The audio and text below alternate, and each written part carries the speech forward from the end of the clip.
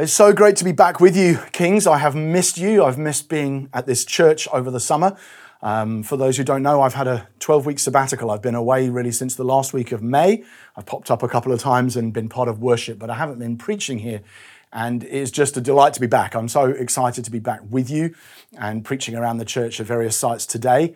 I've just been so blessed over the course of the summer, and I did want to start by saying a huge thank you, not just to the trustees who sign off on this and to you as a church family, but also to all the staff members who've had to step in and pick up bits of my job while I've been away. It's just such a privilege to be able to get a summer to spend time reading and writing and spending time with my family. So I'm really, really grateful to everybody. Thank you so much. It has been a really great summer for us. I was able to finish the manuscript for a book I've been working on for 2 years, which is a sort of a history apologetics book about the origins of the post-Christian West. I also saw the release of my first kids book, or my second kids book, I should say, but this year's kids book called The Boy from the House of Bread. It was really exciting to see this come out and actually have it in my hand. That was in June. It's been really exciting seeing that get into people's hands as well. And in June, I also jumped out of a plane. I did a skydive, which was great fun and kind of crazy. I took the photo just before because the imagery is slightly clearer and crisper than when you're falling at 150 miles an hour out of a plane. That was a lot of fun. And then last Sunday also celebrated 18 years being married to Rachel, which was really special. And we've had some really great time together as a family, but able to have a holiday, took my son to New Day for the first time. He responded to the gospel when Joe Mack was preaching. It was just a really special summer. So thank you very much to Kings as a church and to all of those who've had to pick up things I haven't been around to do. If we could grab our Bibles and turn to Genesis chapter 1, that would be great. Genesis chapter 1. What we're going to do over the next 3 weeks, I'm going to preach the next 3 weeks, and I sort of wanted to come back with a bit of a bang and look at 3 subjects which have been increasingly debated in our culture over the last 20-odd years, the 21st century so far, shall we say, and try and engage with them biblically. That several of these are topics which we actually wanted to cover a year or two back, but lockdown kept getting in the way of it, so we ended up waiting to do it now all in one go. And I wanted to look at 3 subjects in a row. So this week we're going to spend some time considering a Christian approach to caring for God's creation. What people often call, I'm not sure it's always the best term actually, but the environment. I think the word environment implies it's sort of the surroundings of me, whereas the word creation points to God. It says this is actually God's world, it's God's creation. But how do we think about food and fuel and animal welfare and waste and climate change and all that stuff? I'm going to try and touch on that today. Then next week, we're going to consider human sexuality and look at how do we think biblically about and respond lovingly and graciously to same-sex attraction and homosexuality and gay marriage and so on within our culture. And then on the third week, we're going to try and think clearly about sex and gender and think about how to love those who are transgendered and those who have intersex and those who suffer with gender dysphoria, and how to think carefully about our cultural moment in light of those things and how best to love and serve those people for whom they're very live, real issues, including plenty of us. So nothing too controversial in the next 3 weeks, but I just thought it would be good to come in and in some ways treat them as separate subjects because they don't always flow into a series we're doing on Galatians or on Psalms or whatever it might be. But they're important for us to think biblically about the questions that our culture is asking of us as Christians, and for those of us who aren't believers, to think about what actually would being a Christian mean when it comes to thinking about these topics. And today what we're going to do is start by looking at our attitudes and our actions towards God's creation. So let's begin at the beginning in Genesis chapter 1. I'm not going to read all of it, but most of it. We're actually going to focus on days 3, 5, and 6 because they're the bits where the earth is primarily in focus, as you'll see. But we're going to begin Genesis chapter 1, beginning at verse 1. In the beginning, God created the heavens and the earth. The earth was without form and void, and darkness was over the face of the deep, and the Spirit of God was hovering over the face of the waters. Verse 11. And God said, let the earth sprout vegetation, plants yielding seed and fruit trees bearing fruit in which is their seed, each according to its kind on the earth. And it was so. The earth brought forth vegetation, plants yielding seed according to their own kinds, and trees bearing fruit in which is their seed, each according to its kind. And God saw that it was good. And there was evening and there was morning the third day. Then verse 20. And God said, let the waters swarm with swarms of living creatures and let birds fly above the earth across the expanse of the heavens. So God created the great sea creatures and every living creature that moves with which the waters swarm according to their kinds and every winged bird according to its kind. And God saw that it was good. And God blessed them, saying, be fruitful and multiply, fill the waters in the seas and let birds multiply on the earth. And there was evening and there was morning, the fifth day. And God said, let the earth bring forth living creatures according to their kinds, livestock and creeping things and beasts of the earth according to their kinds. And it was so. And God made the beasts of the earth according to their kinds, and the livestock according to their kinds, and everything that creeps on the ground according to its kind. And God saw that it was good. Then God said, let us make man in our image, after our likeness. And let them have dominion over the fish of the sea, and over the birds of the heavens, and over the livestock, and over all the earth, and every creeping thing that creeps on the earth. So God created man in his own image. In the image of God he created him, male and female he created them. And God blessed them. And God said to them, be fruitful and multiply, and fill the earth, and subdue it, and have dominion over the fish of the sea, and the birds of the heavens, and every living thing that moves on the earth. And God said, behold, I have given you every plant yielding seed that's on the face of the earth, and every tree with seed in its fruit. You shall have them for food. And to every beast of the earth, and to every bird of the heavens, and to everything that creeps on the earth, everything that has the breath of life, I've given every green plant for food. And it was so. And God saw everything that he'd made, and behold, it was very good. And there was evening and there was morning, the sixth day. This is the word of God. The other day, I took an old sofa to the dump. The left-hand cushion had kind of completely gone, and my daughter, is quite a lot of special needs, doesn't really care about this kind of thing, but she was regularly sitting in the sofa cushion, which had disappeared into the bottom of the sofa. The springs had gone, and she's sort of sitting in there like this, but it's her routine, so that's where she was sitting. And we eventually thought, we need to get rid of this thing. And so we took it in a 1.6-litre diesel car, to drive, which is, big car, to drive it to the dump, or the recycling centre, I should probably say. And as I looked out, the main bay of our local recycling centre was full of large, broken, bulky beds and springs and sofas and chairs and all that stuff. And then I went from there, and I went for a little drive with my daughter and went to buy a coffee at Starbucks. And the coffee had paper straws, but it had plastic cups. Just throw that out there. And then that evening I was home and I did some other things as well, but I remember I killed a few flies. We had a number of flies buzzing around our kitchen because it was a hot day. We'd opened the back doors and there were a few flies buzzing in my kitchen that I just and I've got a bit of a technique for banging them like that, the tricky ones to catch. But I also, in the same period, weirdly, went to considerable lengths to rescue a moth that had got stuck in the skylight. So I felt it was okay to just bang these flies this size, but the moth, I felt like, no, I need to try and help that get out of the house. It took me ages. My kids laughed at me because I was floundering around with a broom and but trying to help him. Eventually got him out of the house safely. I took my sons next door after dinner to feed and water and collect eggs from the chickens that our neighbours have, but they were away. So went and got some eggs from them and looked after the animals. We came back with our apple trees producing apples, so got a couple of apples and picked, and we ate a couple of those as a family. And then I came back inside, and after the kids had gone to bed, I cooked dinner, which included frozen chorizo and parmesan. I cooked it on a gas hob, and then I ate it, and then I recycled the packaging. It had been a hot, sticky day, so I had a shower before I went to bed. And it was basically a completely normal day. There's no punchline to this story in a sense, right? It was a completely normal day in which I made dozens and dozens of choices about how to relate to God's creation. Animals, birds, insects, trees, fruit, flowers, meat, minerals, fuel, waste, and so on. Now, you lead days like that all the time. You may not make all the same decisions I do. You may recycle some different things than I do. You may make different decisions about what animals you can kill or eat or whatever it is.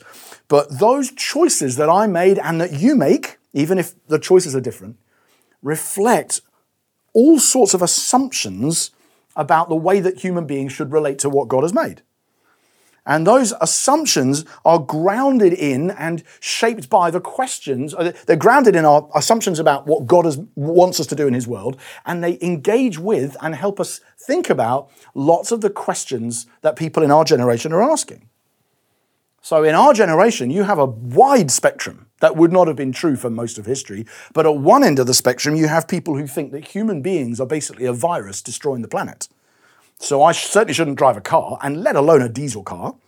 I shouldn't kill flies. I shouldn't eat meat. I shouldn't eat Parmesan cheese. I shouldn't have hot showers, perhaps. I shouldn't even have children, because children are bad for the planet, because we're going to all die, right? So you've got people at that end of the spectrum, probably not many, but there are some. And then at the other end of the spectrum, you've got people who say, well, the world's all going to be burned up anyway. What's the matter?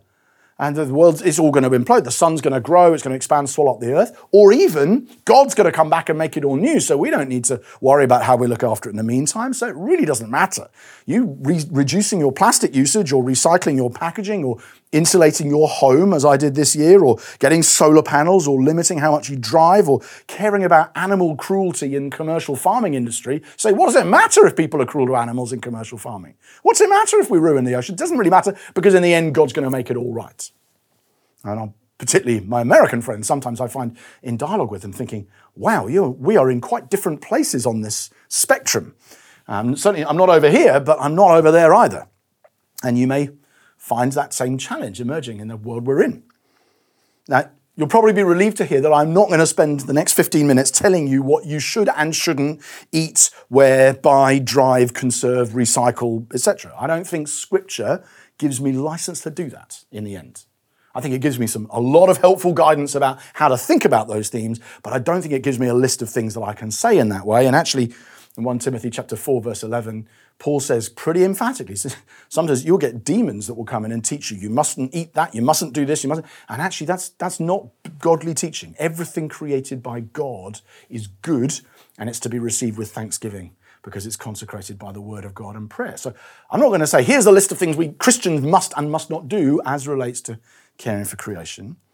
But Scripture does give me license to, I believe, a lot of ways of thinking about what the earth is, about what human beings are, and and there are many teachings that would inform all the choices that I make about what to eat and wear and buy and drive and conserve and recycle. Then the Bible says a lot about that. It says a lot about what the world is and what human beings are as its stewards, rulers on behalf of God. And I want to look at some of those from Genesis chapter 1 as we consider. So at one end, I might be able to say to the people over here, no, everything created by God is good. It's all to be received with thanksgiving. But on the other end of the spectrum, I want to say to people over here, yeah, everything is permissible, but not everything's beneficial, which is something else Paul says. So I want to hold these truths in tension, but consider Genesis 1. And particularly the key text in this chapter, I think, is Genesis 1, verse 26 to 27.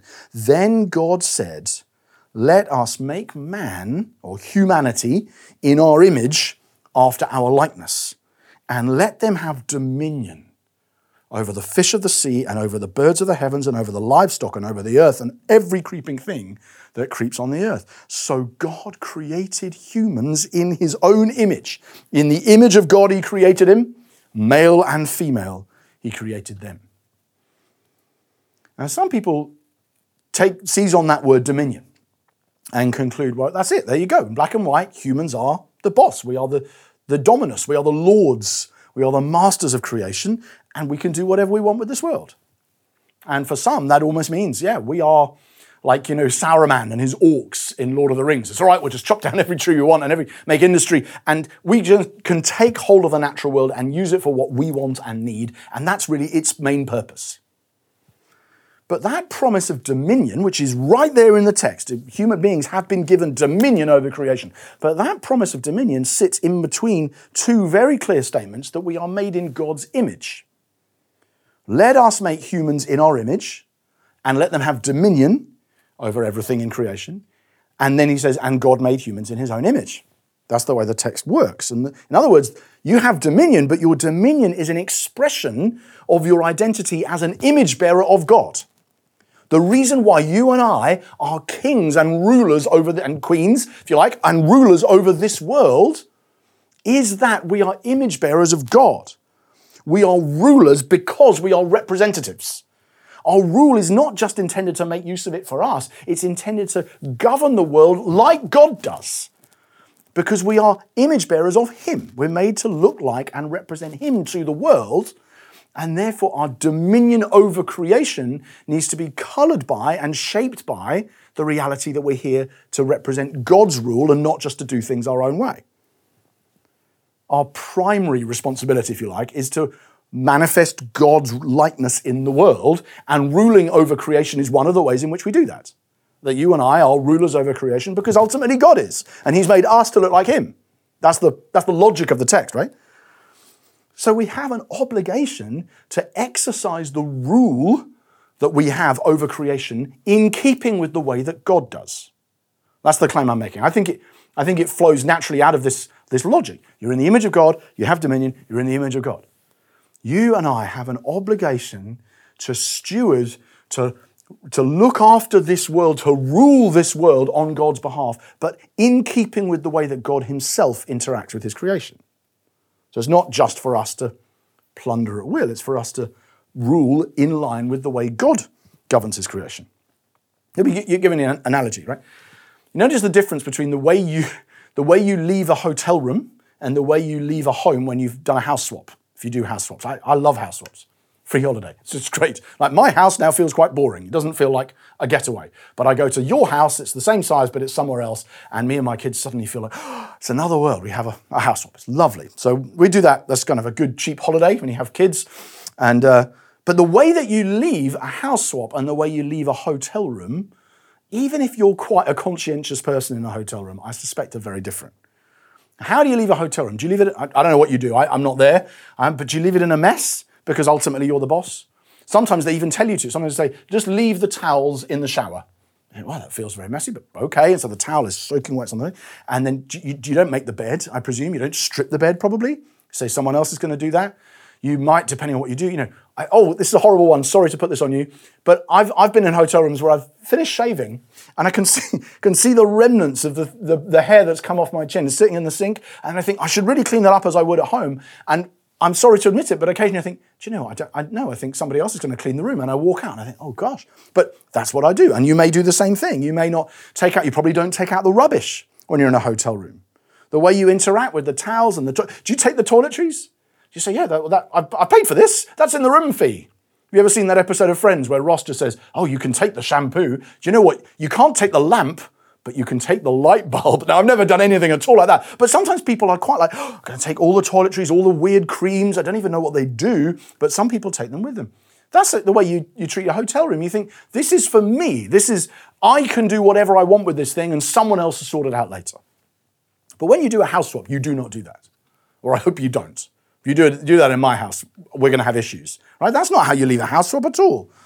What you do when you have a house swap is you exercise dominion over the household. There may be no living creatures there, but there probably are somewhere, even just in the garden, right? And you exercise dominion in keeping with the way that the owner does. So I've been house swaps with friends who have loads of different creatures in their home. Dogs, tomatoes in the garden that need watering, pets that need looking after. We stayed in some people's houses. They had ferrets, which I think are a weird pet. But sorry if you have ferrets. They had giant snails. They had a snake in one of the rooms. They all needed feeding different things. They had a fish tank, which my daughter memorably put her face right into the middle of the fish tank and blew bubbles in. And we're like, freak out. Because we realized that we've actually got an obligation to steward this household and this house and garden. It's a lovely house. But to look after it in keeping with the way that the owners do. It's a very different mentality. I didn't treat it as a hotel. If I had, I don't think we'd ever have been invited back and our friendship might have been at an end. I treated it like, no, I am here to the extent that I need to govern these creatures that are in this home, I need to do it in keeping with the way that the owners do. And ultimately, the question when you apply that analogy onto this world is, well, so is the world ultimately a hotel for humanity or is it a house for God? And I put it to you that the world is a house for God. It's actually the temple of God. One day it will all be a cosmic temple in which God fills all in all. And even now it's here to reflect and house and put on display the manifold beauties and glories of Almighty God. So this is not ultimately my hotel room. It's God's house. And I'm here to exercise dominion over it, sure, but in line with God's created good purposes for it. So how does God exercise his rule over creation in Genesis 1? That's going to be my question, isn't it? I've got to exercise dominion in line with my status as an image bearer of God. So how does God govern creation? And in this chapter, God governs creation through 5 verbs. So just keep each repeated several times. God created. And that word just gets used 3 times. And that's actually the one bit that I don't really do, because I don't have the power to create something out of nothing. But then it says God said many times. God speaks. God's word brings order, separating light from darkness, sea from sky, water from land, and so on. And in the same way, our language, our speech, our intelligence brings order to the world. And we actually can use the language and the brains that God's given us to bring order and structure to God's created order for the flourishing of everybody. And it says God created, God said, God made. Right? God several times doesn't just create new things, he fashions things he's created into something new. He effectively forms and crafts existing matter into something more beautiful. And we do the same through technology. We are effectively forming things God has made into something that might be more useful. The 4th way in which God governs creation is it keeps saying God saw that it was good. I love that aspect. I think I love imaging God in that way, just seeing that creation is good. I love just being able to look at creation and say, God does this, I want to do this too as his image bearer. I want to look at creation and see, that's really good. Well done, God, when you thought of the strawberry. That was a cracker. What a wonderful idea a sunset is. Well done on Scotland and the Highlands. I mean, the mountains there. Lord, I want to acknowledge and honour that it is good that you've made that thing. I want to taste bacon and just say, Lord, thank you. That is good. You have made something good. And so on. It's just like an appreciation of what God has made. And then the final verb, God created, God said, God made, God saw that it was good, and God blessed. You notice that? Is it not just that God blessed humans? Did you notice that God blessed the living creatures on day 5 as well? The birds and the fish, as well as human beings. And he says, I want you to be fruitful and to multiply. Not just humans, creatures, living creatures. Be fruitful, fill the earth, have the run of the place. God desires abundance and favor and blessing in all of his creation. Now that alone leaves a lot of questions unanswered about practical decisions you and I have to make. Like, it doesn't tell us whether we can use plastics or planes. Like I already said, I admitted, I went skydiving. I jumped out of a plane, right? So I personally have concluded I think that's okay, but you've got to ask big questions about how much and how far and all those sorts of things. Doesn't tell us whether we can use nuclear power, whether that's ultimately a good or a bad thing. It doesn't condemn SUVs or battery farming in the chicken industry. It doesn't tell us what our net zero target should be, or if we should have one, on how much tax we should pay for it. It doesn't tell us how to balance the different goods that there are in this world. Now, if you do that, that makes more wealth, which might lift people out of poverty, but it also is worse for the climate of the planet we're in. If you do that, if you could have that policy, that increases the number of lions but decreases the number of antelopes, all right? Or very basic things like that in biology. You think, well, whose abundance am I looking for here? The prey or the predator? It doesn't tell me how to balance the fact that human beings, in order to flourish, need food and energy. But if we use too much food and energy, it has very damaging effects on lots of other creatures and the world. So it doesn't answer all of those questions, any of them actually. Generally speaking, I think it's a good principle to use that the one who has been given much should contribute much, and the one who's been given little should contribute little. So I would expect rich people and rich countries like ours to bear more of the cost than poor ones, and many of us find that difficult. But Scripture, even then, doesn't cash that out in policy terms at all. But what it does is to give us a framework to think about all of those things in faith and not in fear. Because a lot of the discourse around creation, or often it would be called the environment, is couched in very fearful terms. That's not how Christians should approach it at all. So I want to steward this world. I want to exercise dominion in faith for the blessing and abundance and fruitfulness of everything God has made, including human beings.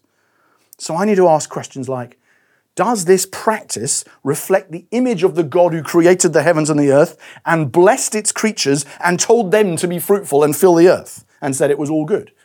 Or does this practice imply that actually that bit of God's creation isn't good? Or that no, that part of creation can't be fruitful because I need it? Does this practice reflect God's commission to humanity? Be fruitful, multiply, fill the earth, subdue it, and have dominion over fish, birds, living things? Or does it imply that human beings are actually a problem with creation or a curse on it rather than a blessing? If any view goes there, it's completely not Christian. There's no way you can read Scripture and say human beings are a curse on the planet. No, we're not. We're there for the flourishing of the whole. But we have to exercise that dominion wisely. Does this practice treat creation as a hotel for humanity or as a house for God? Does this practice reflect the attitude of Jesus to his creation?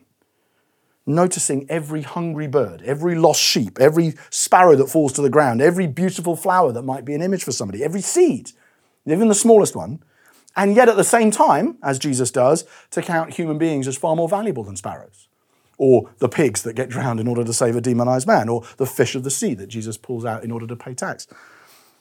And does this practice reflect the Christian vision of the future in which not just our physical bodies or our souls, but the whole of creation will have the curse lifted and be resurrected into new, glorious, eternal, indestructible life?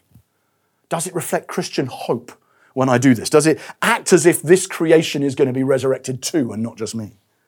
The earth, friends, is the Lord's and everything in it. There is nothing in creation that doesn't highlight the glory of God in its own unique way. Jesus died to reconcile to himself all things and to unite all things in him under one head, even Christ. Everything in heaven and on earth will be reconciled and brought peacefully under the reign of Jesus Christ. Not just human beings, not just angels and demons, but every created thing. The voice from the throne in Revelation 21. We start at the beginning of the Bible and we end at the end. The voice from the throne says, "Behold, I am now renewing or making new all things."